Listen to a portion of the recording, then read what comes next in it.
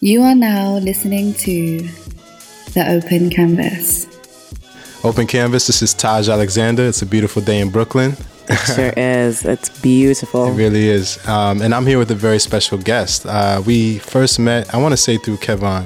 I want to say through Kevon. We did, yeah, we did. For those who know, it's Gaijin, the DJ Gaijin. Shout out to Gaijin as well. He's just good people. Yeah, connecting all of New York. Absolutely, absolutely. And I just remember from that first conversation, it was very short, but it's just great to sort of just connect with you and speak. And then we just saw each other again not too long ago. And then we saw each other one more time again, even sooner than that.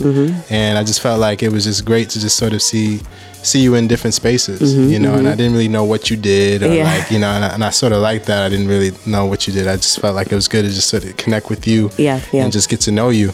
And then, I just remember every time we would talk, it'd only be for like 10 seconds, but we would say something, you would usually say something really profound, and I would just be like, damn, man, She's fake deep. Like, after the, right, fake deep. But I think after the conversation, I just feel really like, at peace. Like I felt like, oh, this is a person who like brought good energy into my life. So I try my best to acknowledge when those people are in my life. So you're one of those people for sure. Thank you. Oh my goodness, that is. So I'm just gonna pack up and go now. That's all that needed to be said. Nothing more. But without any further ado, please introduce yourself. All right, my name is Tracy Awino. I am a photographer. By the end of the year, I want to say I'm a filmmaker and photographer, and I'm based here in New York. Nice. Well, thank you for being on the Open Canvas. Thank you for having me. This is like my first podcast. Really? Nice. Yeah, it's awesome. And I feel like, these types of conversations are really like, I enjoy them because, apart from like just talking about like the credentials and things like that, I feel like, you as a person, is something that I really want to highlight. The fact that you've sort of just been very, very good energy to be around. Thank you. Sort of precedes like all of the other things that you're great at. So like, thanks. And like in this like creative world and even in like the industry, that goes a long way. Just like being a good person. So like so I mean, let's start at the beginning. We talked about it a little bit, but where are you from? Yeah, so I was born and raised in Nairobi, Kenya, and then when I was 15, I moved to Alabama. So I was in Birmingham for about 3 years, and then I went to college in Auburn. For 4 years. I almost went to Tuskegee. I really? I went down for the school visit and everything in Mobile. And I was in Tuskegee, and so I was down there a little bit. Yeah, it's literally 20 minutes away from Auburn. And so, I remember wanting that HBCU experience, but like, I feel like HBCU used to feel to me like you had to have a legacy in the family. So I really didn't have anybody spearheading my direction. And I got a scholarship, so I was like, why not? But then after college, I was like, I got an opportunity here in New York to shoot the US Open as a photographer, official photographer. So that really like opened my eyes to opportunities that I can actually have outside of Alabama. What got you into photography? Or like, was it in school or was it something you were just doing as a hobby that sort of led you to sort of pick up the camera? Great question. So I am an African, as 100% as we get. And it was very put on me from a young age that there was only a few things I could do with my life. And that meant being a doctor, engineer kind of thing. So I started off with pre-med actually in college. I did it for a year. I was miserable. Really? I actually, it's embarrassing. I failed calculus. Who fails calculus? Hey. And so like that, as a kid who was so used to like getting A's and B's, kind of defeated me. And so I was like, I need to do something else.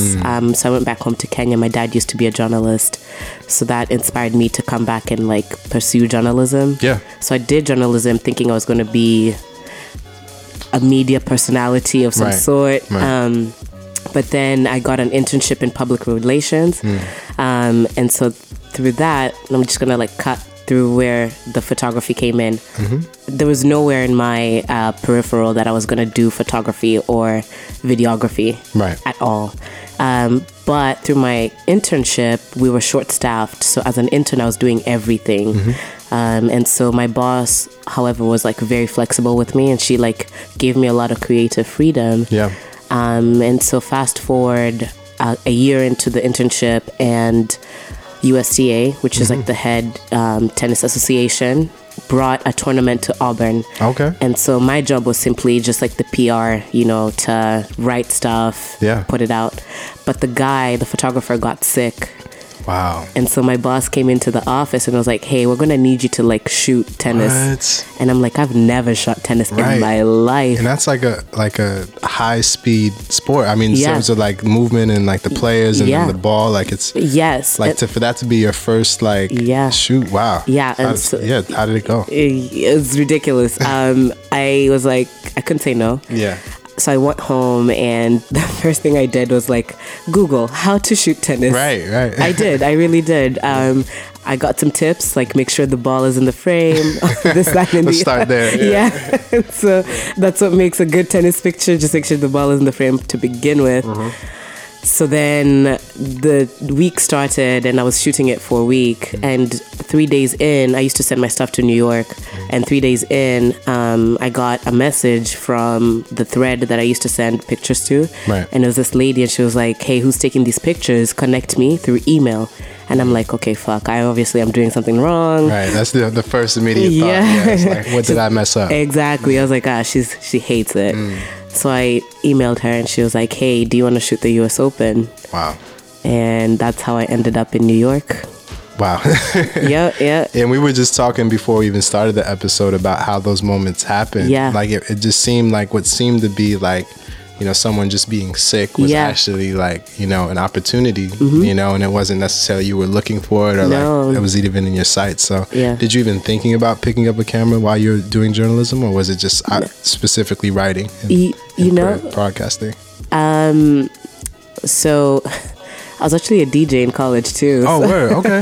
Like, what type of DJ? I was just like a late night DJ. I used to have a show from like 10 to 11. Yeah. A wind down kind of thing. What was it called? Oh my God. Late Nights with Tracy. Hey, yes. But no, so while I was in journalism, at some point, I fell in love with like movies. Yeah. So as far as I thought cameras would go was me being a director. Okay. Still is in my vision, but I just never imagined like photography as in the art of photography. And it's something I didn't even like. I don't think I appreciated it to the extent that I obviously do now. The skill that goes into it. And I will admittedly say I was one of those people before then that, especially I think it's from upbringing, that realizing like everybody cannot do everything. And so that once you get into a craft and you master it, there's so much that goes into it, and like it's something like you have to respect someone. So it's like someone's not just a photographer, but there's a certain eye that you have to have, people have different eyes for different things. Right. And so right. I came to respect it much more after I started getting paid for it. Right. Yeah. And it seems like you just jumped right into the deep end of it, Yeah, so after or even during the US Open, take me through that day or that weekend or however long the event was. Yeah. Like what was it like, walking up to the stadium and sort of like then preparing yourself to do something like this? How did you handle this? Like walk us through that day. Oh, great. That's a really good setup. I think it was really the most ridiculous thing I felt like I had ever done. And in many ways, I felt unprepared for it just because it was on such a big stage that I was doing this thing. And, tennis is one of those sports that I don't think you can like walk up to the street and be like, do you watch tennis? But then you realize after you're doing it that it's actually like a very popular sport. Absolutely. Amongst people. And so my first day, first of all, I got introduced to the team I'd be working with. So it was 5 of us. We were 5 shooters. And it was people like Visuals by Pierre on Instagram. Oh, yeah. Shout out to, Yeah, Pierre's really cool. It was Skinny was here. And then Cesarin, who's I am Caesar. I am Cesarin. And then one other guy, Fernando. So all these 4 the guys had been doing it for a few years. They've been doing photography for a few years. Instagram being a metric, I guess, these days for whatever. Right. They have pretty high followers. And so I remember looking at their pages leading up to it, and I'm like, I am nowhere where they are, And I kept having so much doubt, and I would confide in like some of my close people. And they told me, if someone saw it in you to think you're on that stage, then you have to believe that you are. And it's something that took me a while to actually like wrap my head around. That's such a good point. Yeah, and so I will admit that I felt very unprepared, and I got to like the first day and she assigned us all our roles, and she gave me a very massive role, and it still wasn't making sense. Like, why does she think I can do all this? Right. But I did it, and towards the end, I'm very hypercritical of myself, and sometimes, now I'm so much better about it. But I used to be nervous about critique and like hearing critiques, and therefore I would think like I have to do my very best so that I don't get any critique. But that's not how art works, Yeah, I fully understand that. It's like you kind of do have to get critiques. So at the end, I was like, hey, I'm just being bare here, being naked. How did I do? And she goes like, oh, you did amazing. Like you were really on top of everything. And I'm looking back like, damn, she's right.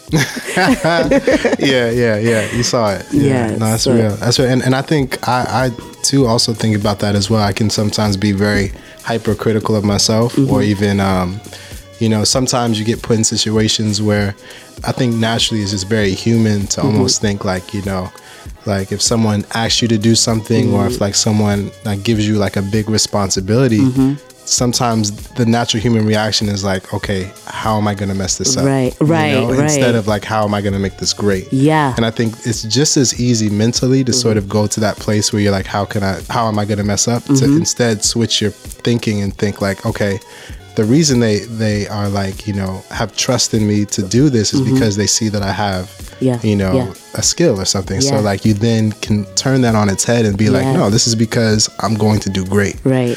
So I think it's freeing too. Like, but it takes a while. So freeing. It takes a while because what you said resonates with me so much. Just sort of that experience of sort of like being put in a situation like, okay, now, what am I even ready? Right. Right. But literally, it's like you're there for a reason. Exactly. And you once you sort of can like sit and stand in that reason and that purpose, it's just like it comes together. Exactly. Yeah. I was recently just talking to a friend about this, but like getting to a point in your adulthood where you start to take it upon yourself to be introspective, and not just introspection, empty introspection, but like active introspection, where it's like, I am, and I realize this about myself, then what am I going to do about it? Right. And I came to this crazy realization that probably 5 months ago I would not have said this on such a public stage, but I came to the realization that, and I don't want to blame anything or everything on like my upbringing, but obviously like it had influence, but then I either enabled it even further, right? But I came to realize that I approached tasks or opportunities from fear of failure rather than wanting to succeed. So I was like, I would do things because I'm not necessarily wanting to succeed, but I don't want to fail. Yeah, and it's really subtle too, right? It is. Yeah. It's kind of like, once you realize it, you start to see how your formula for things is everything kind of messed up. Yeah. Definitely. So it's good. But yeah, I still realize that too. I think every day it's like, wow, how am I thinking about this? Am I putting positive intentions towards it? Am I reinforcing that, or am I reinforcing, like you're saying, like the fear of failure? Yeah. And when you can sort of just recognize your own thinking and just be aware of yourself, like self-awareness. That sort of changes the paradigm, when you can just like say, okay, let me observe what I'm feeling. What am I thinking right in this moment? And sort of just be present. I think that's where the power is, just in being present with your own mind, because then you realize you have the power. You're like, oh, you have the power to sort of change what you think and how you think about things. But I think it says it's nice to say now, but I think it's a years-long process. It takes years to get there. It does. It's never just like a quick, oh yeah, okay, now I'm ready. I think you have to sort of go through things and figure things out. So I think I'm getting ahead of myself now. But, it's good stuff. It's good stuff. Thank you. Stuff we have to kind of like deal with. And people, I mean, honestly, like people kind of do realize it, but some of them decide not to work on anything. Right. definitely. So after the U.S. Open, you sort of, literally dived in the deep end. You sort of figured this out. Figured it out. or at least you sort of are beginning to figure things out. Yeah. What was your next step? Wow. So when I came, it was 2017 that I got that opportunity. Okay. Yeah. But I was just here literally in New York just for the tournament, and then I went back to Alabama. Okay. I remember when I landed in New York for the Open, first thing I thought, as soon as I got out of the airport, it was like in LaGuardia, there was construction going on. Yeah. It was my first time in the city, actually. Oh, wow, really? Yeah. Yeah. And it smelled like exhaust fumes in the air. You could smell the exhaustion. Yes, I could hear construction. But the first thought that came to me was like, I'm home. Because Nairobi sounded the same way. Yeah.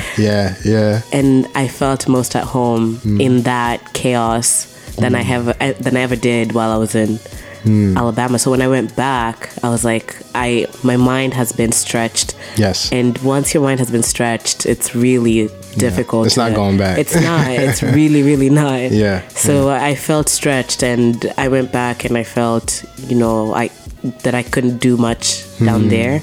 So I spent 6 more months in the South, and one fine Tuesday in April, my grandma had come to visit. I grew up with my grandma. She's amazing. Yes. Shout out to her. Hey. And what's her name? Her name is Joan. Joan. Yeah. Joan. Shout out to Grandma Joan. Yay. Yes. She's deaf though. Oh yeah. Never, I mean, yeah. Still shout out to her. Yes. She'll listen to the vibrations. Right. I heard what you said. I'm like, no, you didn't. I know you didn't. She's such a trooper. I love that woman. Yeah. But anyway, she came to the U.S. for a month. Okay.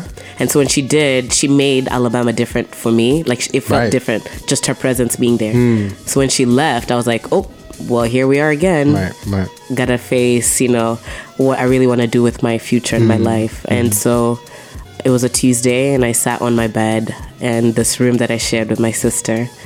My sister's like right across the room. And I remember just like, I love that girl too. And I was like, but I can't grow here. Like I felt like I could not grow in that space. And I Googled one-way flights to New York. I had a couple hundred in my bank account, and that's all I had. Definitely not enough for rent or anything. Right. And I booked my $160 one-way ticket to New York, and I left on Friday. Yeah.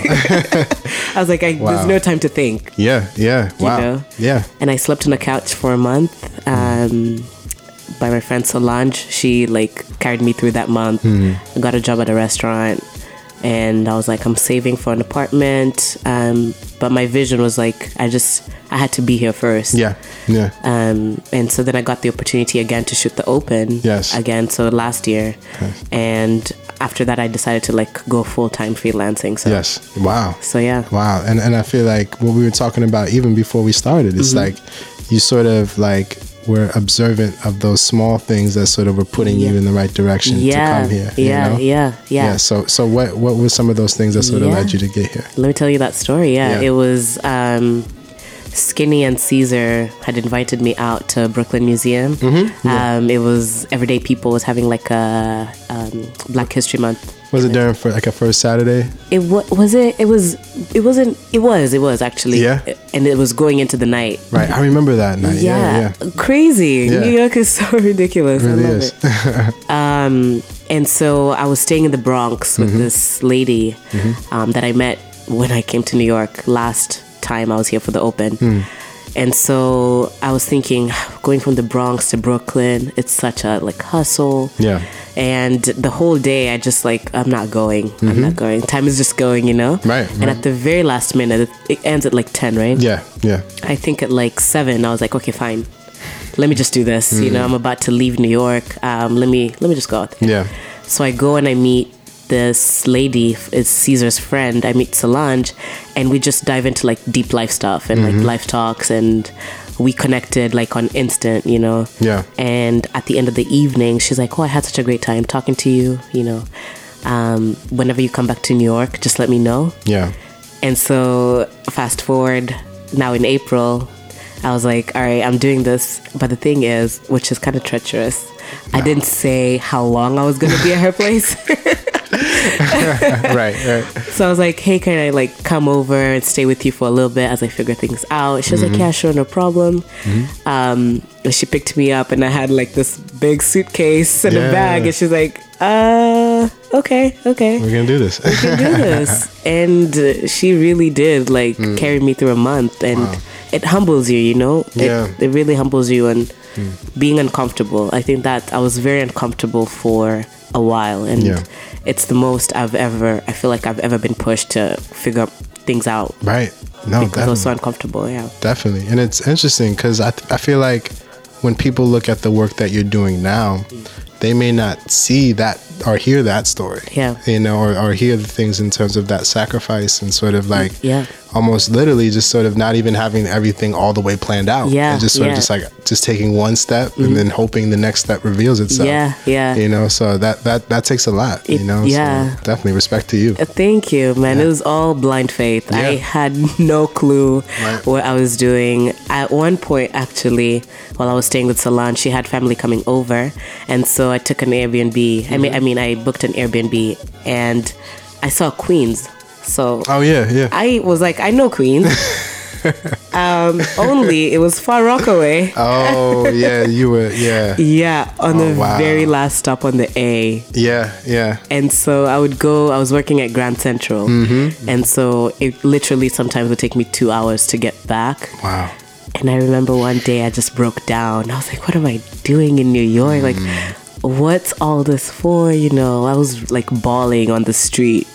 But that moment was such a moment of clarity. Like, you gotta keep pushing. There's it's like I've made it this deep into it, you know? Yeah. There's just no point in looking back. Absolutely. No, it's like, I feel like it's really like you're honoring your inner voice. Yeah. Like what we were saying, I feel like it's when you know that there's something inside of you that wants to get out, or at least that's something that you want to accomplish. It's like you're not going to deny that. You know, even if it doesn't make sense or it's not clear, or usually the path is never clear. It's really never clear. I don't think it, and I think that's also a misconception too. It's like once you start like accomplishing things, like, you know, it almost looks like you had this master plan put together, but it's really just sort of figuring out one step at a time. Yeah. And I think that's sort of what, you know, we all are trying to do. Yeah. Just figure it out one step at a time. Exactly. I became like very good at fake it till you make it. Yeah. And I was like, okay, I think I got this. I even to this day, I say things and I'm like, I don't know if it's going to happen. Right. If it does, that's great, obviously. But if it doesn't, I know like I put the energy out there. So right. Let's see if it comes back. Definitely. And photography, like, is there a specific type of photography that you're sort of drawn to, or that you feel like is the most, like, you know, fulfilling? Yeah. So I love portraits. Yes. But I found such a passion in sports. And on so many levels. First, I feel like I don't see a lot of me's, you know, shooting sports. Right. I even at the Open, like at the pit, it would be, the whole tournament would be like 3 weeks. And in those 21 days, I could tell you I saw like 3 women. Right. Maybe 2 women of color, you know, and so I felt very underrepresented. And that's something that I would like to change. You know, I grew up as such a tomboy, and sports drove a lot of what I did. I was like super active all the time. Yeah. And so, you know, I feel like there's this idea that to be a sports photographer, especially, it has to be a guy, and you don't see a lot of like feminine women either. You know, if it's like a woman, she has to be like this, you know, super tough looking, which obviously there's no problem to that, but like I want to create this environment where it's like you could be, you know, a baddie in your whatever where you want to be and still shoot sports. It's not about shooting sports is not about like you playing it, you know. It's you and your camera, so anybody who's good at it can be behind the camera. So I really have a knack for sports. Definitely. In any specific sport, or is it just all sport? You know, it's really all sport, but sports that especially don't have masks. Yeah. Expression for me. Yeah. I can imagine, right? Yeah, you know? So like I've seen some really dope NBA pictures, and even in the NFL, like maybe when they're at the end and celebrating helmets, like, you know. But with tennis, for example, I have like such a deep love for shooting tennis because it's an individual sport for the most part, and big tournaments, they don't get to talk to their coach. Yeah. So you see someone go through like all the ranges of emotion the human being can possibly go through. Right. And being able to capture that is crazy. I've had people like break down on the floor, and those are some of like my most fulfilling pictures. Yeah. You know? Absolutely. And I think people may even miss that in terms of sports in general. They don't realize that sports is like, it's an emotional form of expression. Yeah. You know, no matter what sport you play. Yes. I feel like it's definitely a form of you being able to channel and express yourself. Yeah. Those emotions. I honestly, like for me, it reminds me, I grew up, you know, in like elementary school, middle school, high school, and like being in an art homeroom, and then going to the library and picking up the Sports Illustrated for kids. You know, and then there's basically like the magazine, you know, collection of like kids, you know, and their favorite athletes, but it was very much, you know, just dope to sort of see like sports photography in that way. And I remember taking those Sports Illustrated magazines to my art homeroom and then just drawing them, because so just hearing you talk about capturing that emotion, I think that's what sort of got me into like, you know, sports photography on the drawing side, was just sort of trying to sort of capture that emotion, which is so dope, to be able to, first of all, picking up like pencil, whatever, to draw, what an art. Definitely. And I feel like sort of even being exposed to that type of photography, I was like, oh, okay, there's an art to this. You know, it's not just people assume sports and think, oh, it's just like jocks and like just very, you know, over masculine energy. And I feel like, you know, in reality, it's actually a very beautiful form of expression. It is. You know, I think, you know, football or soccer, as we know it, is definitely like the, you know, one of the biggest forms of that. And for me, growing up playing basketball most of my life, it was like,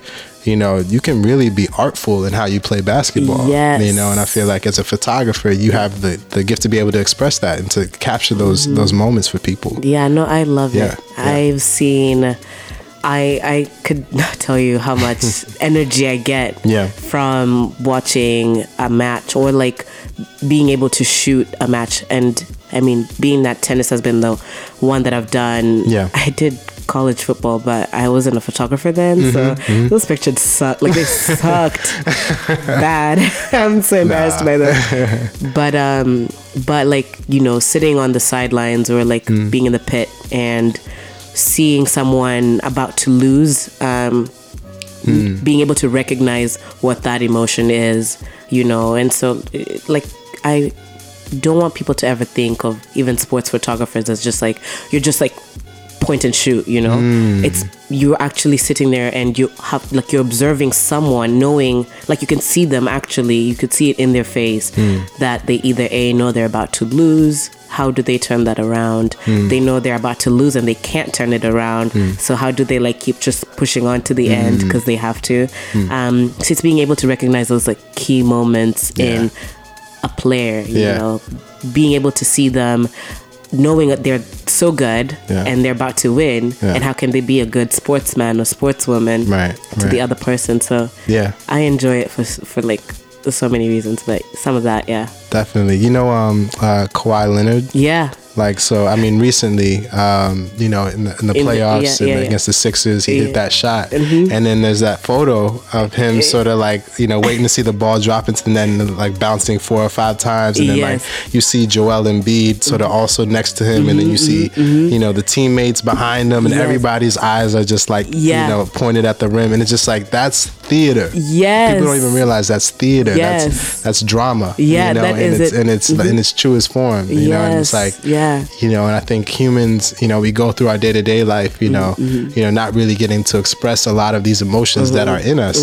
So like, to see other people on the court or on the field being able to express those emotions, it's like it's actually very important. Yeah, you know. yeah. So yeah, like those types of images, or even like, you know, there's some golf images as well. It's just like, you know, it's all emotion. It is all emotion. Yeah, and I really would hope that I would love to talk to more people who are like super sports fans. Yeah.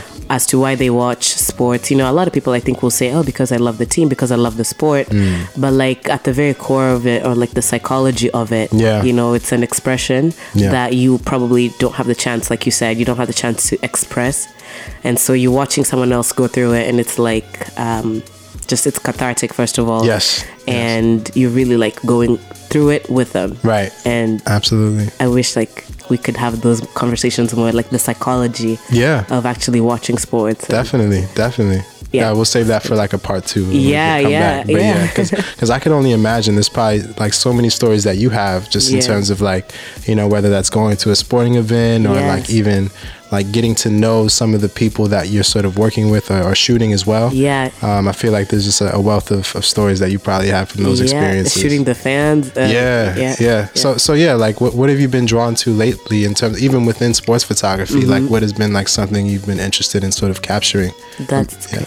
So I actually, photography is kind of like taking a bit of a backseat a little bit for me now. I'm feeling a little bit more and more pulled towards filmmaking, which is what I want to do by the end of the year. Let's talk about it. Yes. So I've had so many ideas for a while about what I would want to show. And for the most part, I'll just touch on this slightly. But like, I respect for film, this is for film, but I respect motherhood so much. I feel I'm a firstborn. Yes. And so in many ways, I feel like I became a mom quite young. Right. You're a third parent almost. Yes. No, I've literally had my youngest brother. One time we were out eating, and so it's all of us kids. It was just me and my mom as the grown-ups, I guess. And he goes like, all right, so we're going to have the parents sit on that side and the kids sit on this side. And so then my older brother goes like, what do you mean the parents? It's just mom here. And he goes like, I mean mom and Tracy. Wow. And so that was like whoa. Right. So yeah, I respect motherhood, and I feel like I became a mom quite young. But in that sense, it also scares me in many ways. So I want to work on a film really like highlighting motherhood and the not so pretty aspect of it. Yes. And so that's like something, it's been a passion project in my head for a while. And I'm going to do it with one of my really good friends. Nice. We're going to work on it together. Her name is Marquis. But that's like film-wise. Wow. So documentary filmmaking type stuff. Yes. Narratives not yet, because that's a whole other ballgame. But yeah.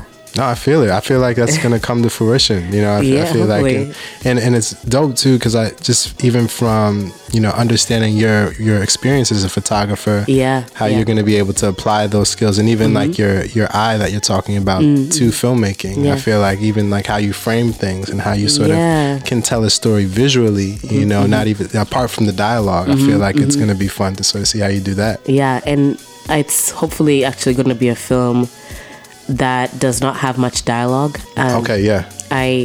Like I said, I grew up with my grandma. She's one of like the strongest, most amazing people in my life. But she's deaf. And so, you know, being able, for her, my pictures she loves because the story is there. She doesn't need to hear anything. And so if I'm able to tell a story, a film that doesn't even use much dialogue, I think that would be such a feat of success for me. Yes. Because then she'll be able to like watch it and not need to know what they're saying. Because I think it used to break my heart a little bit as a kid. Every time we would like, I would want to watch something with her, and she's like, I want to, but I don't know what they're going to be saying. She didn't have hearing aids. And so I'd be like, oh man. You know, as a kid, just like, oh, bummer. But then as I got older, I came to understand where that heartbreak, I guess, came from. And so I would like to create something that's, you know, you can put something into the universe that she can enjoy. Yeah. So absolutely. consumable for her too. That's amazing. Thank you for even sharing that. Yeah, that means a lot. And yeah, I can even see that. I feel like films that I'm getting more and more interested in now, it's like they're able to balance, like being able to. They don't rely on dialogue to move the story. Right, yes. It's like you can actually visually tell a story just as much. Yeah. It's just how you choose to sort of present. Present the story and present the characters and present the scene. Yeah. So yeah, I can see you definitely killing that. Why, thank you. Are you a huge film buff? I actually am. Okay. Yeah, so Same. we got to talk about some films. Yes. Yeah. There's so much good out there. Definitely.